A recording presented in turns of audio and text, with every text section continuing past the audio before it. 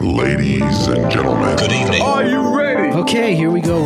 You're listening to the Deal Room Podcast. Join us as we bring you the inside scoop on business sales and acquisitions. Get across trends in the area and hear the industry's best recount their real-life tips, traps, and experiences. Now, here's your host, Joanna Oakey.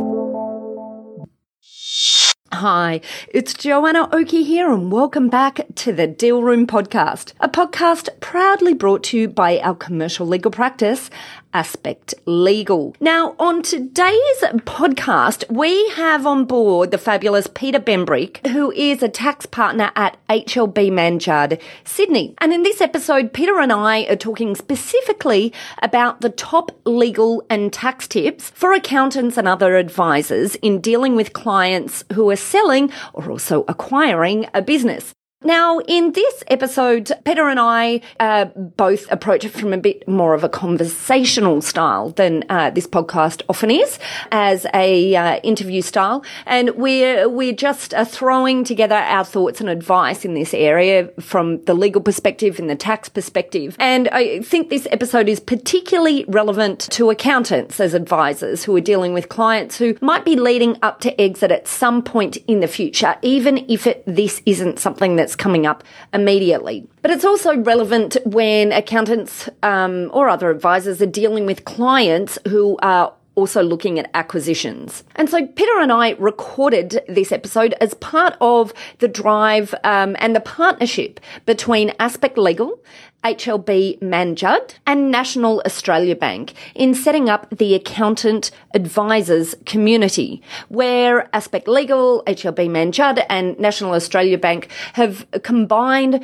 their expertise and advice in these general areas that accountants deal with to try and provide an extra sounding board for accountants. Now, at the end of this episode, I'll talk a little bit more about that. And if you're interested in finding out more about the Accountant Advisors Community, then just head over to episode 92 in our sister podcast, Talking Law. So in Talking Law, episode 92, we talk about the Accountant Advisors Community, what it is and how it's relevant to accountants. But of course, that's not the topic of this episode. Today, we're focusing on this area of tax tips and legal tips for clients leading into a sale or acquisition. And this is actually a two-part episode. And in the two parts of the episodes, we will be covering the following topics. I'm talking about the classic conversation I have when business owners are exiting. So something that I have again and again and again, and a hint into this one, they've rarely brought their accountants along for the ride. So I talk a little bit about this, and I also talk about the missed opportunity for accountants in ways that can provide value for their clients and value in their own practice in terms of being forward thinking in approaching the concept of exit well before it might even be on the table for their clients or in their clients' minds. And then I also talk about mistakes that I've seen accountants make in sales and acquisitions, and we cover a lot of topics there. Now, Peter, on the other hand, is talking all about tax, and he talks specifically about the difference in selling businesses versus shares. We talk about the small business CGT concessions that were actually tightened significantly in 2018 for share sales. So we dig into that in a bit more detail and talk about that, how that can impact the advice that accountants are given. And we also talk about the benefits for business owners and for their advisors in helping them plan their exit well in advance, including restructuring. So we look at all of these in our two-part series. Of course, in this part one of the two-part series, we cover the first of those elements. So today we're really talking to Peter about tax tips on selling and acquiring, the common mistakes when working out tax outcomes. We're talking about planning, timing, and why there's so many cases of business owners coming into an exit not being fully armed with all of the information that's important to them, and what impact that can make on tax outcomes. And so perhaps is useful. I think in this episode, Peter gives a little bit of introduction to himself, but just by way of background, Peter is no spring chicken in this area. He's been providing tax assistance to businesses and individuals since he joined HLB Mann Judd more than 30 years ago. That's 3 decades ago, and of which he became a partner in 2004. I think this is a really great episode where Peter and I drill into some of these more relevant legal and tax areas, particularly for accountants and other advisors to be on top of. So buckle in, here we go. Peter, welcome on board to the podcast today.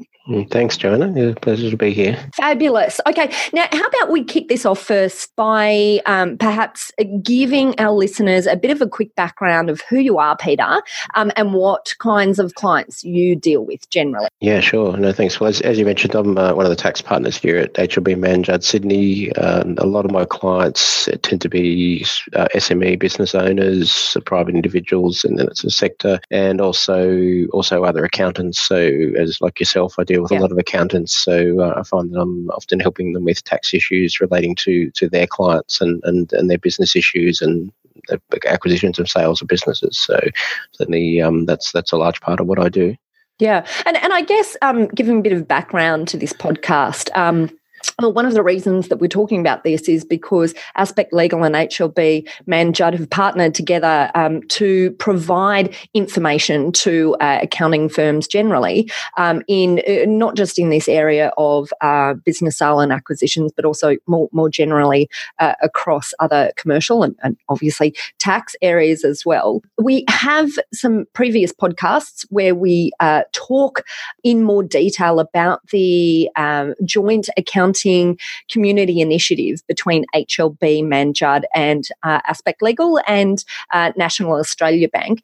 And if you're interested in that as a listener, just head into the show notes and we'll give you details of where to go back and listen a little bit more about to what we're providing, what we're doing in the community for accountants. But drawing on that today, what we particularly want to do is just give some really quick top tips in areas that we think that accountants generally who are dealing with businesses who are selling or buying businesses or shares or assets could find useful in terms of their general practice. So the way we'll do this, Peter and I both have a few things that we want to talk about, but I think it's more interesting for you as the listener if we also just have a bit of a conversation about those areas.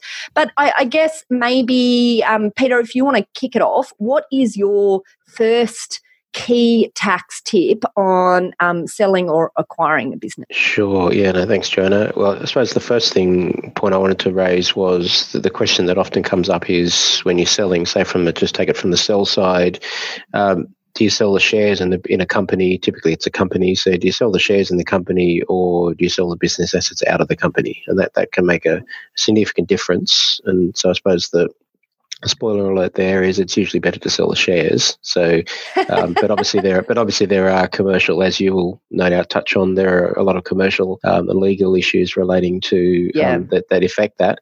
And so it's not always an easy thing to do, and I'll probably one of my other points, which I'll come on to a bit later, is in relation to small business capital gains concessions, and that can be one reason why selling shares can be more tax effective. So it's something that's definitely worth looking at. Yeah. And I mean, it's really interesting, this whole discussion, because it's funny that you have that as your top number one point, because it's actually mine as well.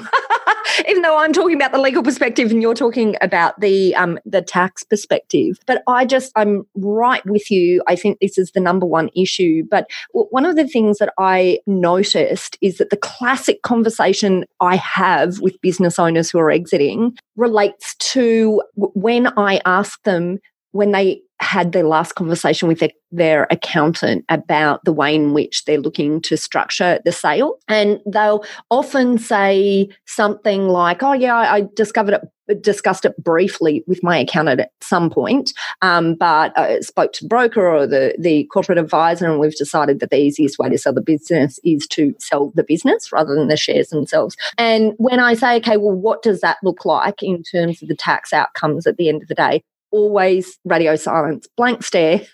And it's really clear at that point that they haven't brought their accountants along for the ride, and also that the accountants haven't been linked to their clients to the extent that they've made their clients aware that this is such a critical decision. Because when I then ask that question and then they go back and then they get a bit of a flow through of understanding what the end outcome looks like in terms of cash in their pocket at the end of the day, it can make an absolutely massive difference to the end outcome in some instances. So is that what you're seeing? Oh, totally, yeah, absolutely, and that's the thing that people think, as you say, people think in terms of, okay, we get a great offer for the business, we can get it, we can sell, we found a buyer. The buyer's usually not that keen to buy the company; they'd rather just make a clean transaction, take the business assets, which is typically goodwill or intangibles, is where all the value is, and so they'll do that. But what they don't think through is, okay, well, fine, the company sells the business, we've got cash in there, we've got to get the cash, as you say, back out into the pockets of the business owners. How is that going to work? And what's the ultimate tax that's payable on that? So that's where, it comes in, and it's the planning around, well, what does the tax look like in the company's hands, and then in the individual shareholders' hands, or it might go through a family trust, or there's different, what the shareholding structure looks like. But there's quite a lot of planning involved in that, and so that's something that they just need to think through. And as you say, if they have that conversation with the accountant, then that's some part of the planning that should be possible. And if they're not, and if they're getting pushback, I've certainly had examples where we've had a discussion quite recently with someone, and again, they were doing exactly what you were thinking. Okay, we'll just sell the business, and we raised the possibility with them. It all came up fairly quickly. It's just something that was very live, but they were able to find a buyer fairly quickly because of their contacts in the industry, and that was all going along quite well. But we said, look, why don't you ask them, would they be willing to buy the shares? What would it take to make that deal happen? And they actually made that deal. In that case, it was fairly clean, and they were able to make it happen. And it's going to save them quite a bit of tax, which people would just not even think. In other cases, it's going to be more difficult, and the purchaser might want they'll be start discounting the price. So it's where it gets a bit tricky. But you got to ask the question. I think sometimes having a discounted price at the end of the day, when you look at the cash flow through, sometimes it's worth taking a discounted price, but doing it in a way that makes sense from a tax perspective as well. Yes, correct. And we all know that tax decisions shouldn't drive critical decisions in a business. But when you're talking about exit, sometimes it actually is appropriate. That's right. And it's just something that needs to be. It's more about looking at it. We've had another example where we worked out that doing that could have, and our corporate advisory division was advising on the transaction. So it was a case of we were helping them with the sale aspect, commercial, those aspects of the commercial of the sale, and giving them some tax advice. And so we when we looked at it, we worked out that they could have, and this was working with their regular accountant, so he did a lot of the background work, and then we worked with him to come up with what would be the tax outcome look like. And the end result was they could have saved a couple of $100,000 in tax by going down the share sale route, but for a multi-million-dollar business sale, the owners actually decided it wasn't actually worth the effort, and so they just let it. In order to get the transaction across the line, they just decided not to pursue that avenue. But at least they were able to give it some consideration to make an informed decision. And sometimes that's a timing thing, I find as well, though, when the structure of the sale comes up after the parties have already started talking, it can be very hard sometimes to move it back to a position. Like, for example, if you've been talking about business sale or asset sale, it can be quite hard to pull people back into a share sale, after a lot of negotiation has all been, once the commercial terms have already sort of been hashed together. So really this is about the earlier you get in, the better, because I think there's lots of reasons why share sales can actually be sold as being a better way of acquiring a business, notwithstanding some of the risk that sits there, but some of that risk can be dealt with by contractual means and by other means. There's some benefits which maybe we'll talk talk about a little bit later on, because I think accountants, generally speaking, some accountants that I speak to, particularly concerned about allowing their clients to buy shares rather than the business. But the larger a business, the more likely it is that it will be a share sale rather than a business sale. And I think that is because, there are some good reasons to push a share sale sometimes in some businesses. But the earlier you do this, the better, because you can make it part of that general discussion. Yes, correct. Why do you think it is then? And, I have an idea perhaps that the reason why there are so many cases of business owners coming in at exit not being armed with full information of the difference in a tax outcome for the way they might structure the sale, is because their accountants perhaps don't want to necessarily proactively offer up looking at this sort of stuff initially, because they're not massively familiar with it and don't come across it every day. Maybe it can be a little bit uncomfortable. Do you think maybe that's something that's happening out there in the market? Look, it can be, and for sure, or at least they're not aware of across the intricacies of it. I mean, I think a lot of accountants would be across some of the broad tax issues, but also maybe they're not having those conversations with. I mean, if you're having that commercial, and perhaps I might just come back to the particular CGT concessions, because that's the area I think that's of particular interest. But just the broader point you make there about Joanna, if accountants are actually talking to the business owners about their succession planning or their exit planning in advance, well in advance, then that's probably where these things are more likely to come up. Because they're talking about, you're looking at all sorts of options. Is there going to be a family succession? Are there key employees that might be looking to buy the business, or to buy in, even some vertical integration in terms of different things in the supply chain, or possibly suppliers, like all this sort of, looking at, well, who would actually buy, or if you're going to sell this business, who would buy it, all the way down to actually going out to a broker and looking for someone to try and find a buyer, so there's sort of things that, so I guess just if there is that planning, then, I've had a couple of examples again where we've had business owners thinking about exit, and then starting to, plan ahead of time. They know they've got, say, 5 years before they might, or in one case, she knew she had maybe 5 years before she wanted to sell. So starting to, get a little built, little doing a restructure. In fact, a restructure can be quite useful. That's the thing, because if you've got a bit of time, the actual structure, the classic structure of an individual owning all the shares, sometimes you want something like a trust owning the shares. And because that can again help you with the tax outcome when you ultimately sell. So doing that restructure maybe ahead of time. So that's sort of one situation. And so that, all sorts of, so just yes. So having those discussions, as you say, perhaps not everyone is likely to have, and it often comes down to just being close to your client. Yeah, which I think is a really good point. And interestingly, was another point that I was going to talk to. So it's useful that you led into this. But I think there is a missed opportunity for accountants in this general discussion, because, the discussion itself can perhaps result in additional work for the accountants. It's also really good for clients. It's a really good client-centric approach, and it's also good for your relationship with your clients to be having these proactive discussions. And I think perhaps one of the reasons why it's not done more often is because everyone gets busy in their day-to-day work and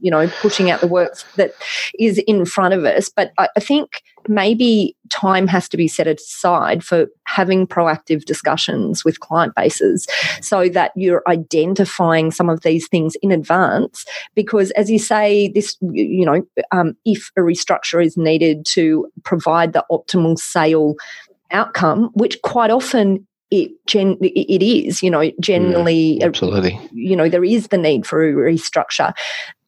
That you really can't predict where a business is going to be in 5 years' time. So really, anyone who might have exit on the radar at any point really should be having those regular discussions in terms of, okay, is it best, for us to look at a restructure for you to get you in the optimal position into the future just in case you, ready for that point of exit at some point. Yeah, exactly.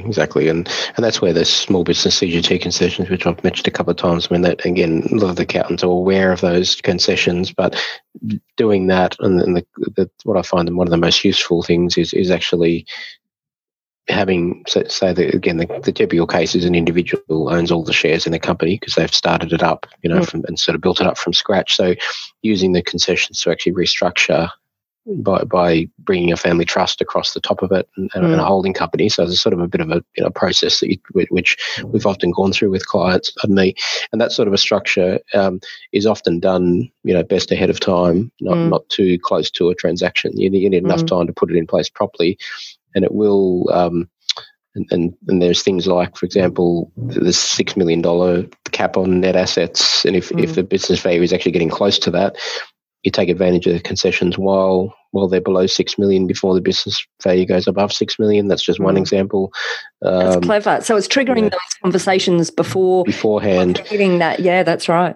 I mean, it'd be nice to build it up to $8 million, but then once you get to that level, you miss the opportunity to use the concessions. So, and thinking about their ages, and once people are over 55, there's a lot of, it's much easier to get a tax-free outcome.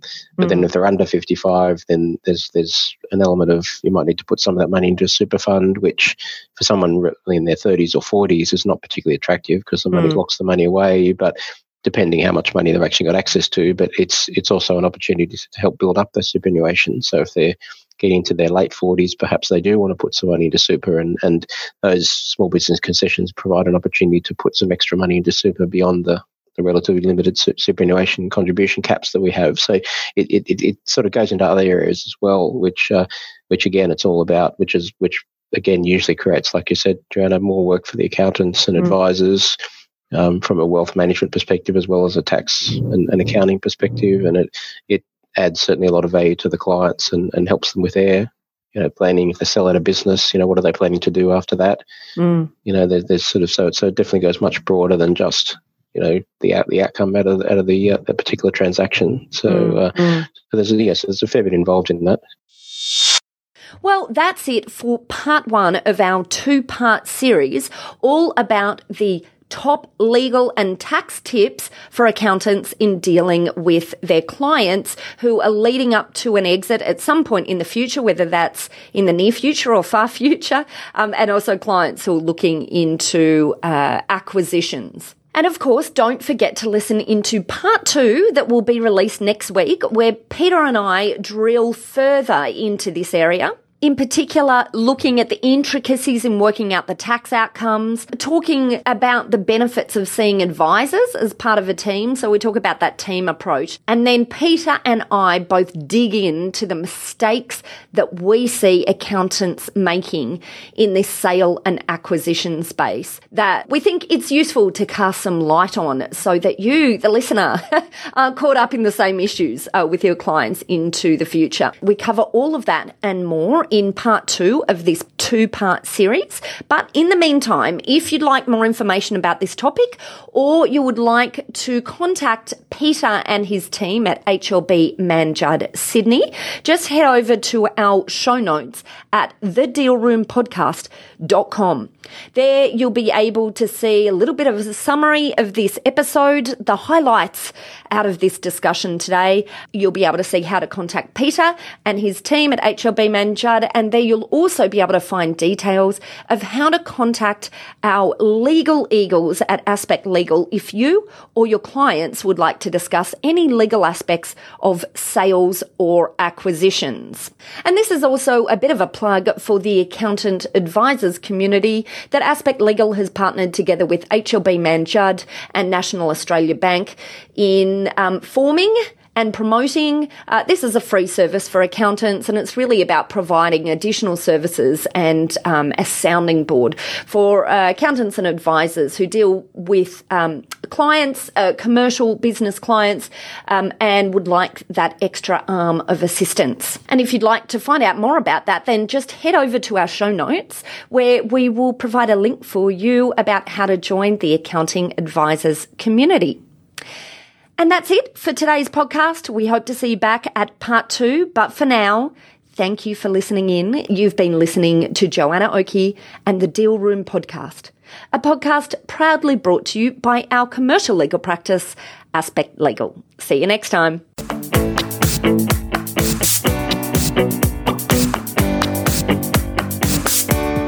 Aspect Legal has a number of great services that help businesses prepare for a sale or acquisition, to help them prepare in advance and to get transaction ready. We've also got a range of services to help guide businesses through the sale and acquisitions process. We work with clients both big and small and have different types of services depending on size and complexity. We provide a free consultation to discuss your proposed sale or acquisition. So see our show notes on how to book a time to speak with us, or head over to our website at aspectlegal.com.au. Ladies and gentlemen. That will conclude this evening's entertainment. Thanks for listening to the Deal Room Podcast. To find out more about this episode and other episodes in the series, check out the show notes or head over to our website at thedealroompodcast.com.au.